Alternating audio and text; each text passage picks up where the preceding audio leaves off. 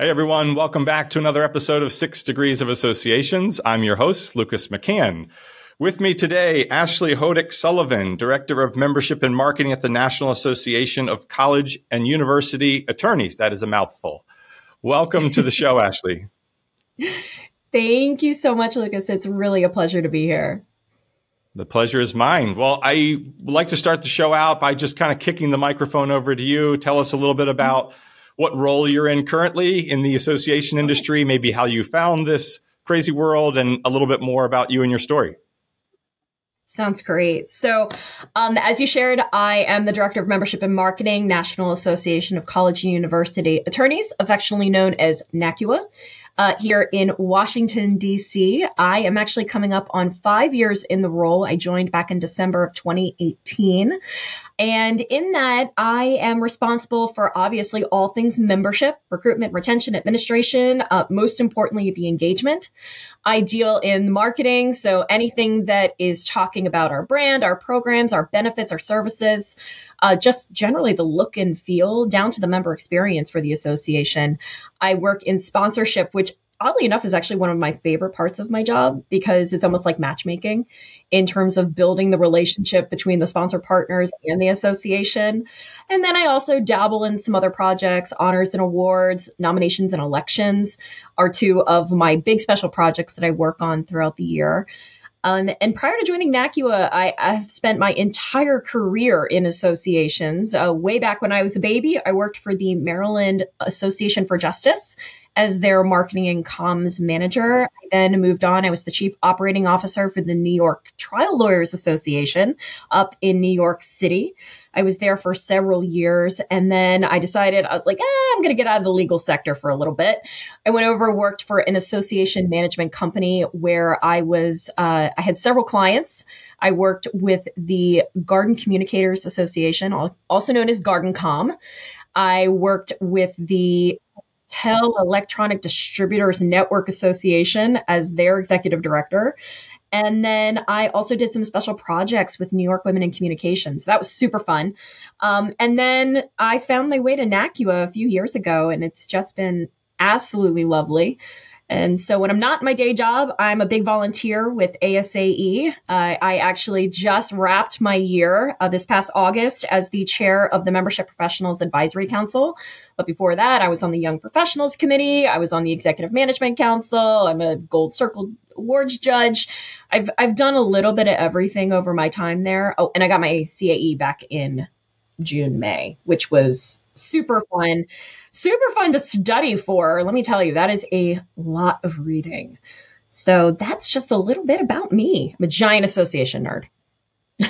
Giant association nerd. Well, I want to come back to maybe the nerd and some of the volunteer stuff. But if you're just meeting Ashley, I think you've quickly realized, as I have, is she likes to do everything and every bit. And I mean, you have two big titles, right? Membership and marketing at some associations are kind of separate. At your current role, you've been in a place where you get to put those together. You shared with me that, you kind of like that, right? And what does that enable you within your association to kind of touch and do, and how does that excite you? I really love the interconnectivity between membership and marketing because, first of all, we don't have associations without a membership, right? Like that is at the core of what we do. And it's my job to make sure we have them, that we keep them, and that we keep them happy. The nice piece about adding in the marketing component is that it's all about the messaging. It's about the branding. It's about the look and the feel. And so by having it under one umbrella, they're constantly interconnected. And what I think is a really interesting trend in association management is for a long time, we were talking about member engagement, recruitment, retention, and now it's kind of evolved to this idea of member experience. And so by marrying the marketing, the branding, the communications with the membership overall, you really do get that intersection of the member experience. And so that's something that's really at the root of really everything that I do at the association. And even when I'm sitting in a meeting, that's something that's always percolating in the back of my mind. What is the overall experience? And thankfully, even as we're heading into a new strategic work plan at our association, that's literally one of our pillars this year. And so that's really exciting because now it's something that everybody's thinking about and looking at a holistic view of not just the person who pays the dues invoice. It's really down to your average representative who is just starting their career all the way up to that general counsel that's at the pinnacle of what they're going to do professionally. And I think that's really exciting. And the role itself just gives me an opportunity to have my hands in lots of different projects. I remember, it doesn't feel like too long ago, though it probably was, when in our industry found the word engagement, and then we all just kind of choked on that word for like years trying to figure out, what does this mean? Yeah. What is this word? We're going to use it because it sounds really good, and we do want people to be engaged. But I agree. We've evolved to this idea of experience, I think, because it's broader. And I think to an extent, as brand becomes more important, the experience has more of a feeling, right? You could engage with somebody negative or positively. Experience sort of conjures up this emotion almost, right? I agree wholeheartedly. I think it's really allowed association professionals to think differently about their programs or services and even how they're communicating with their members. Yeah. And then you think about all the segments, right? So that's where I feel like everybody's going now is, okay, well, there's the overall experience, but how do you, well, tell us a little bit about your group, and do you have sort of segmentation between that? How do you think about experience differently? Does it change your idea of how we communicate? Or I won't say engaged. I'm gonna not say that word. So with our association, college and university attorneys, you're looking at the Office of General Counsel on college and university campuses. We also have some members that are outside counsel. And then interestingly enough, we're starting to see more and more attorneys outside the Office of General Counsel, but still working at colleges and universities. And so just there in itself, you have three very distinct segments. But the one that we're really looking at is career pathways. And so looking at folks that are coming to us that are new to the practice of higher education law, the people who are really mid-career and trying to figure out if they want to take their career to the next level, do they want to kind of stay where they're at? And then obviously you've got your VIPs, your top tiers, your primary representatives, the people who at the root, they were the reason you founded it in the first place, but you have all these other segments now. And what's really interesting about our association specifically is just because you're new to higher education law doesn't mean you're new to law. We have a lot of folks that come to us after they've already been a practicing attorney for 10 or 15 years. And so you're not just focusing on the young professional, you're really focusing on the practice itself. And so that really does lend itself to some really unique conversations. And we've been very fortunate. We actually developed a workshop of many, many years ago, and it's called Lawyers New to Higher Education. And it's specifically curated for someone who is not fresh out of law school. It is for someone who is coming to the industry and looking at all the ways that this area of law is unique, and addressing those things they wouldn't have gotten in law school. They wouldn't have gotten when they worked in corporate, wouldn't have gotten if they necessarily worked in a law firm. So that's been a really interesting way to kind of address a need in the community. Yeah, the idea of, how do you attract members, especially of a younger demographic, younger age, like that sounds like a fantastic sort of program to implement. But you also shared you have quite the impressive retention rate, which, getting them in the door is one thing, getting them into the initial experience. I'm not going to use engage, into the initial experience, but talk about your retention and what you think are sort of the highest factors that have led to that. Specifically in membership, I think it's so important. And then obviously in marketing, it all plays together. Absolutely. So NACUA is very fortunate. We have consistently had a retention rate of well over 96, 97% for at least a decade, as far back as I've seen the records go. And I know they go back further than that. But NACUA has always prided itself on the idea of anticipating the needs of all of our members and really trying to address those in the most proactive way possible.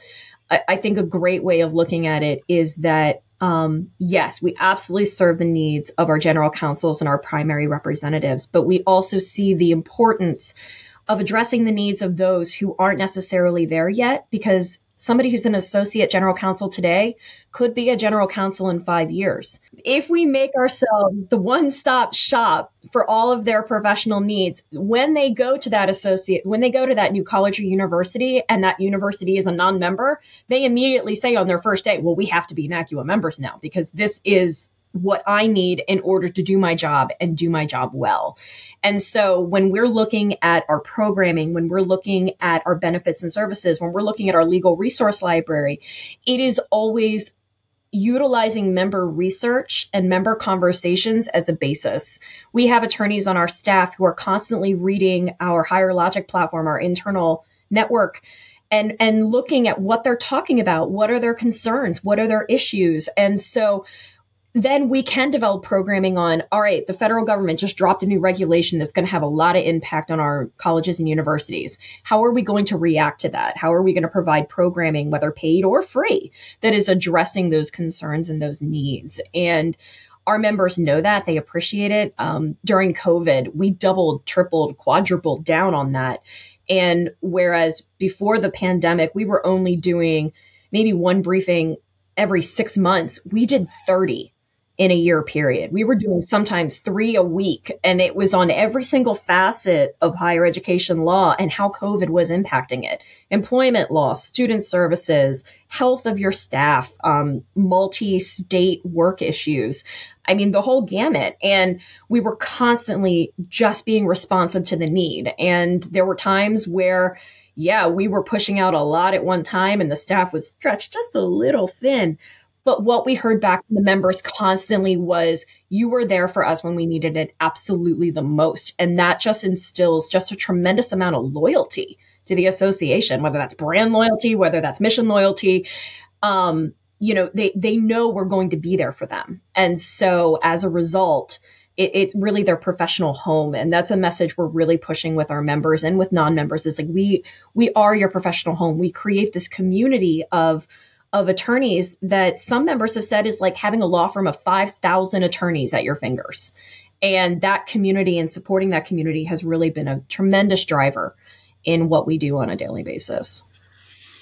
Yeah, I think it's spot on. I mean, I think that's still an opportunity for a lot of associations. The community aspect, again, it sounds like another word like engagement, but it's so real. And the fact that you're leaning in, like, yes, members want to hear what the association is doing but they also want to be heard. And you can't do that unless it's conversational. So I was really interested. We didn't talk about this pre-show, but the idea that you're having folks go into your Higher Logic platform and picking out conversational items and looking at that information, I think is amazing. Do you have an example at hand of something that you then could take and create actionable from those conversations? Absolutely. There was a few weeks ago a massive data breach that impacted a lot of a lot of colleges and universities. And we saw an anonymous post come through and said, hey, is anyone dealing with this? Like, it's a little sensitive. You don't want to admit that your institution has had a massive data breach. And so we saw this anonymous posting, and we kind of watched the thread, and they weren't getting a lot of traction, but it was our understanding they were hearing from folks on the back end that, yes, this is a challenge we're having. And so we didn't necessarily think it was a briefing per se, but what we actually did is created almost a pop-up discussion group for folks and said, look, we understand many of you have been impacted by this. We're going to bring in a few folks who deal in these types of issues, data privacy issues. They're going to talk at the top, kind of give a little bit of introductory remarks, a little bit of context, but then just give you an opportunity to talk about the challenges that you're facing and kind of allow you to exchange ideas. So it's not just a conversation between two professionals. It's now a conversation amongst 30 professionals that are all dealing with the same challenge. And to be able to do that in a virtual capacity, I think has really been, and I know this has been said 100 times in the last 3 years, has been a silver lining of COVID, is we're now all comfortable doing it. And so I think there's really a tremendous opportunity for associations to to craft those experiences if we can do it in a meaningful way. That's always the challenge. I mean, and we've definitely had a lot of failures in that regard, trying to find what the fit is. Yeah, I think the other thing that you did of brilliance in there is shrink the group, right? I mean, you see this in team meetings, strategic planning is not everybody's comfortable sort of shouting everything out amongst the 5,000. But if you can shrink the group, right, in the community, you'll get a lot more real answers from folks. And they're more willing to, especially if it's people that are named and you kind of know who's in the room, so to speak. That's where a lot of value happens. And so thinking through that lens, is that something that you actively think about in your role, is like, in order to get that type of qualitative feedback, and how does that actualize itself? So really it's a very collaborative process in that, you know, especially with this most recent data breach issue, that was actually kind of an experiment for us in doing a pop-up discussion group. We knew discussion groups worked. We've done them at our in-person meetings. Our members enjoy them. They're not recorded. They're really a facilitated discussion, but it allows people to kind of observe and ask questions. So we knew the format worked in an in-person format, but we also knew that we didn't have the answers yet, because we didn't know what was actionable from like a policy standpoint, but allowing them to exchange those ideas may be the best way to kind of figure out where everybody stands. And so really being able to create that channel and create that venue, that was a discussion amongst several staff members. We sat down in our CEO's office and said, all right, how do we want to attack this? And one of us literally said, well, what if we just did a virtual pop-up? And we just kind of ran with that idea. And that's the nice thing is being able to have lots of different people in the room with lots of different perspectives, so that you really kind of have a mind meld. It's not just one person that's ever working on anything. It's always a collaborative process. And it's a process where if you're in the room, you have a voice, and your voice matters. And I mean, that goes back to that idea of culture, is just because you work in technology doesn't necessarily mean that you aren't going to have a tremendous valuable input on member experience. And same thing on the membership side when it comes to technology. And that's, I think, really important when you're coming up with these ideas. You got to get out of the silos. You got to get out of this is my resume, this is my job description, and this is what I do. It can't really work that way in association management. No, and I was having a conversation the other day, and they were bringing up the thought of like, you know, we want to build this conversational culture around there's no such thing as a bad idea. And to which I layered in, there can be once you ask a few questions and then find out that maybe that was a bad idea. But initially, there is no such thing as a bad idea or a bad suggestion. So getting everybody in the room, understanding different perspectives, it just creates a ton of value, maybe more than anything else is, you know, because that can fall into networking, that can fall into you know, sort of that brainstorming of the industry knowledge, the tribal knowledge that you could share together in a new setting. Yeah. It's great. You did pick on culture in there. So I do want to, we talked a little bit about the impact that culture plays in your association and how you believe that's kind of a champion of maybe the member retention, the success, the engagement. Yeah. I said it. The experience, excuse me. Talk a little bit about how intentional you are internally about your culture, and then maybe how you think that sort of breeds into the group as a whole. Great question. Culture really is at the root of everything that NACUA does. We have a member-facing set of values, and those values are ones that we hold our members to. And we also have staff values, and those are what we hold each other to. And they're very much almost similar. They are almost identical, but with one unique difference is service on the staff side. And it is something that we make an effort to communicate constantly. If our CEO is writing a CEO corner for our newsletter, she is usually citing at least one of our values and how the programs and services and the things that we're working on are addressing those values. If we're in a staff meeting or we're in a new member or a new staff member orientation, we're talking about what that culture is. And we're very fortunate. It is very much a culture that is built on respect. It's built on collegiality. We like to say it's a no toxicity zone. We have very little tolerance for it. And what I love is on the membership side as well, our long-term members are fiercely protective of the culture. And so if you have a new member that comes in and thinks it's appropriate to talk to a staff member in a certain way, that gets shut down hard, and not by a member of the staff, by the members. And even on the board culture, they are incredibly respectful and appreciative of the staff. And it's something that new board members hear from from more experienced, I don't want to say older board members, more experienced board members. We're tenured. And so it goes back to that idea of community in saying, you know, this is what we believe in, this is who we are, and this is the expectation that you're going to carry that forward.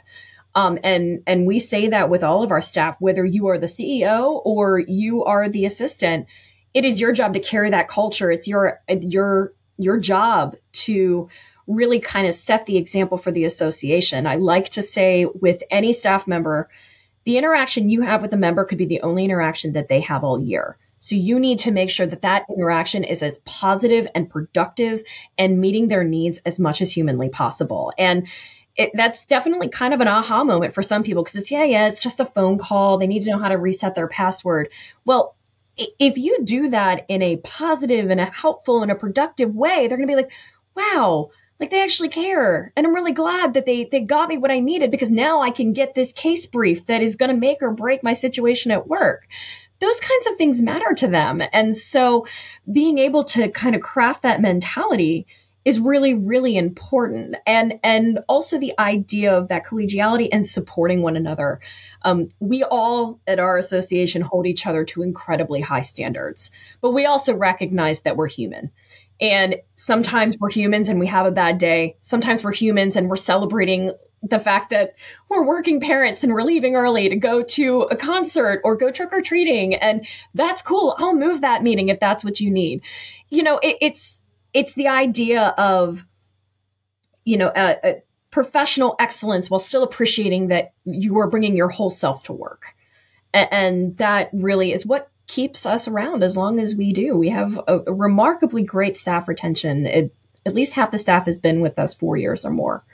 And in this culture these days, that's really, we see that as a tremendous success. I'm glad you brought up the excellence part, because I thought that was important to couple that not just with, hey, we understand and we like each other, but we're also going to achieve great things, right? So the idea that we're coupling, hey, I'm going to hold you to a very high standard. I'm going to do it respectfully. You know, we're not going to be jerks to each other. But there's a mutual understanding. I help with thinking, you know, everybody talks about like work-life balance as if it's you, Ashley. You have to figure out your own work-life balance. But it sounds like what you've got is a team that sort of keeps you accountable for high excellence, the work part, but understands that you're a mom and you have a personal life and you're a human and all these other things. Like, what a great environment to sort of breathe into a culture that is sort of working on the work-life balance for you. Is that fair to say? That's absolutely fair to say. We are very supportive of our needs and definitely are willing to throw someone a bone when they're like, look, I was up all night with a toddler and I'm running off of 3 hours of sleep. Like, just give me a minute to kind of collect myself. And that's okay. And I think that's really, really important. And I say that as both a staff member and as a manager. You know, it really does matter. And knowing that you are supported really kind of creates this sense of loyalty where, yeah, I'm sure I could go somewhere and I could make a lot more money doing what I do, but I wouldn't necessarily be able to do it in such a supportive environment that allows me and allows my coworkers to be who they are. And that's really, really important to what we do every day, and really kind of instills that culture of caring and being there for one another, both personally and professionally when we really need it. Yeah, it shouldn't be any surprise then, now looking back at our conversation here, that you have high retention rates on the member side, you have high retentions on the employee side. You've grown as a staff over the past couple of years under this model. So it's not that we're just, loving each other up and sort of keeping pace. We're actually excelling. We're continuing to grow as an organization. We're building programs. We're doing all these things. But at the root of it, there's this really supportive culture that has goals. Yeah. And we're incredibly fortunate. I mean, we went through a CEO transition a few years ago. We had a CEO and a deputy CEO that had been with us together over 20 years. And we were all, the old timers were really nervous because, you see a massive shift sometimes when you bring in a new CEO. And I give all the credit in the world to our new CEO, Onal Sindasumu, because she really listened to us to hear what that culture was. And she took that culture to heart and has continued to exemplify it and encourage it and really do her absolute best to support the staff in so much of what we're doing. And that is both personally and professionally. She kind of looked around, and this was on the waning days of the worst of the pandemic. And she looked around and she saw a team that was incredibly stretched thin, incredibly burned out, and said, look, if we're going to continue this excellence, if we're going to continue to grow and evolve, we need more support. And it's not just support, take this one project off someone's hands. It's support to kind of free their brain up in a way that's going to allow them to think innovatively, to think strategically, to think of different ways to approach an issue as opposed to just rinse and repeating. Yes, we have managed to maintain this set of activities for this many years at this level. But if we have any hope of going above and beyond that, we need to start thinking a little bit differently about how we use our human capital. And I think that's been a tremendous evolution with our staff. And I'm really excited. We're in the process of developing that first strategic work plan under her. And I'm so excited to see how that evolves once we've had the opportunity to kind of get to work on it and with this new machine that we've built. Yeah, it's not a step back. I was going to say, sort of one step back to get 5 steps forward, but it's not really a step back. It's really an investment in alleviating a little bit of the pressure so that people can start to pick their heads up, look forward, look elsewhere, have creative, time to just be creative and think outside of themselves, think outside of the organization. What are we not doing? Let's dream for a minute and then sort of back it down to reality. But, for a minute, it's helpful to understand what could be and just have those conversations. There was one thing specifically that I thought was interesting about your culture in your interview. And there's one specific portion of your interview that I was hoping you could talk about for just a couple minutes and why you do this. So I think you're alluding to our group interview stage that we do. Yes. Yes. Oh, yes. So I always like to say with candidates when I interview them, I say, look, you've made it through round 1. We've done the one-on-one over Zoom or in person or over coffee. You're not going to be invited to the group interview stage. And I know for a lot of people, it's just this horrible sense of foreboding that comes over them because they're like, I'm going to sit in a room. There's going to be 5 people across the table at me, and they're just going to hammer me with questions, waiting for me to fail. Firing squad, right? It really is. It's a firing squad. It's a very intimidating experience. But our approach to the group interview stage has really more been to look for fit. It's to look for the culture. It's to look how this person is interplaying with other folks they're going to work with. Because it's not just all the senior people come into this group interview. We're pulling some of our junior staff, some of our mid-level staff, some of our senior staff. And it's really an opportunity to get to know them, ask culture questions, ask like, what work environment do you thrive in? What do you like in a manager? What do you like to do in your free time? And so being able to kind of get them to let their guard down a little bit and get to know who they are as a person and let them see who we are as a person. Because what's also wonderful about these group interviews is they get to see our culture at play. They get to see me razzing our director of technology services. They get to hear, our meetings manager and I talk about fun things that we've done on site for meetings. And so really kind of being able to kind of put it on display so that we get to know who they are and how they fit in the group and how we are as a group and really kind of feeling that professional warmth, for lack of a better word. And that's something we really tell the candidate up front is like, look, this is not your typical group interview. This is the goal of this. And so I think that does really help both sides get to know each other just a little bit better beyond the hard skills. You can teach hard skills, but it really comes down to those soft skills and how those soft skills are going to fit in with your organization overall that are so, so important. Yeah. I mean, I often say I spend more time, unfortunately, or fortunately, I like my coworker. I spend more time with my coworkers than I do my family, right? I mean, it's the end of the day. You spend a lot of life with these people, and, you know, it's important to know that you can break bread, have a drink, have some food. Yes. That is part of the culture there. And you share, like, even a food question, like, talk about the foods that you like to eat. Like, that's important. And if that's important, let's learn from each other, right? Mm-hmm. And I love certainly a two-way street. Oh, no, it is. And I love the point you made about food, because first of all, we love to eat at NACUA. We eat a lot in the office, but even when we're on site for meetings, like, you get to the end of those 12-hour days and you are exhausted, but we all like to continue hanging out. We all go out, we'll share a meal, we'll, you know, enjoy having a drink together and really be able to just kind of let our hair down a little bit. And I always have been so hardened by the fact that no matter who is on the staff that's there on the meeting, like, the invitation is open to anybody that wants to come. And we genuinely want to spend time with one another. And I think that says a lot, because you could get to an end of a 12-hour day and say, I do not want to look or speak to a single one of these people until tomorrow morning at 6:30 a.m. when we come downstairs. And that is definitely not the case. We're incredibly fortunate in that regard. Yeah, even folks on staff who aren't people type persons, if you do it right, even gravitate towards that, right? It's not their natural inclination. They may not want to do it all day, every day, but if you set the right environment and you build that culture, it's attractive, right? And absolutely, to all folks. Yeah. Yes, absolutely. Well, I want to switch gears, because you mentioned volunteering, and this is a passion of yours, and you spent some time at ASA.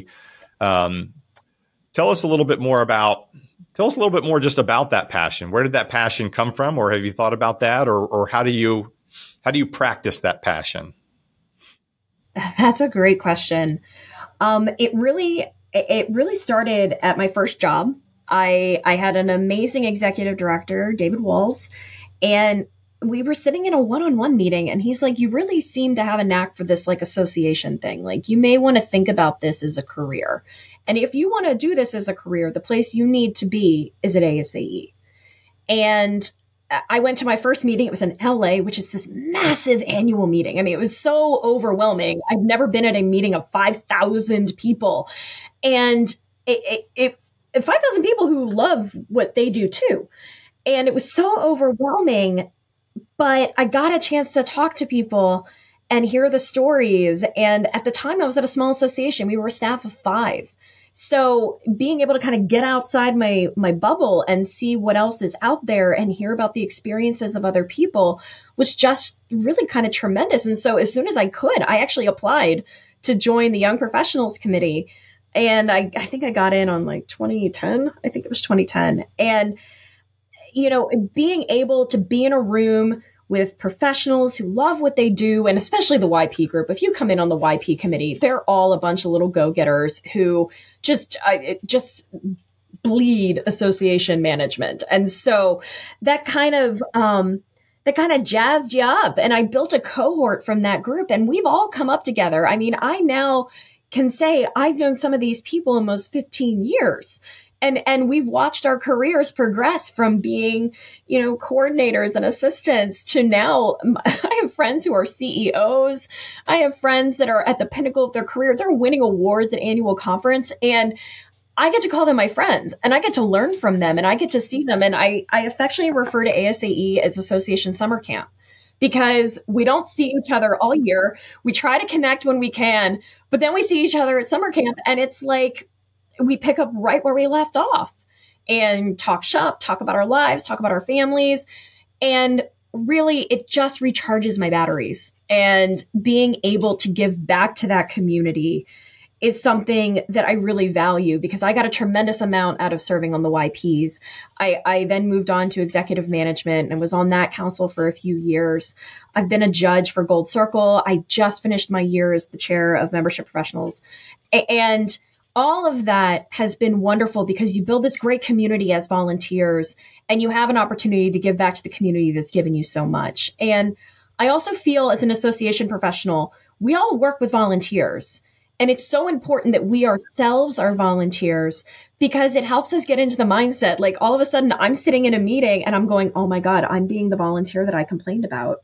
Like I need to change my behavior. And it's really interesting to kind of put yourself in that mindset because how can we expect our members to volunteer if we in fact ourselves aren't doing the same thing? And so how can you build an experience that recruits and attracts those people if you've not been in the seat yourself, right? I mean, you have to have some experience and some empathy to understand, what they're looking for and what motivates them and all of that. Absolutely. And I tell any association professional I talk to, I'm like, you need to volunteer. You need to build that experience. You need to kind of get your head outside your silo and really kind of look around and see both sides of the coin. I mean, they're not a sponsor, but I'll continue to talk about how great ASA is for a second. They're not a sponsor of the show, that is. But I think the other thing they do really well is they build communities within communities, right? So you talked about the YP group. I've had a bunch of DELP scholars on the show, and like these people are very, very tied to an even smaller community. And then we talked about it again.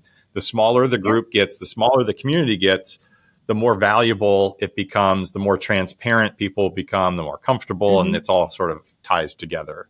I too look forward to that annual event. It's like, I call it the Super Bowl from my perspective because, everybody's there and it's like a who's who and you get to see all these friends that you don't get to see and you go around hugging and talking and learning. I guess I'll go to ASA annual if you haven't been. There's the point of that conversation. Shameless plug. Please come. It's a great time. I absolutely count the days every year. Absolutely. We're already talking about next year with our teams. Like, let's go. We're talking about a party bus from DC, by the way, up to Cleveland. So if you're in, we'll have a spot for you. Yeah. Thank you. I love that idea. That sounds like so much fun.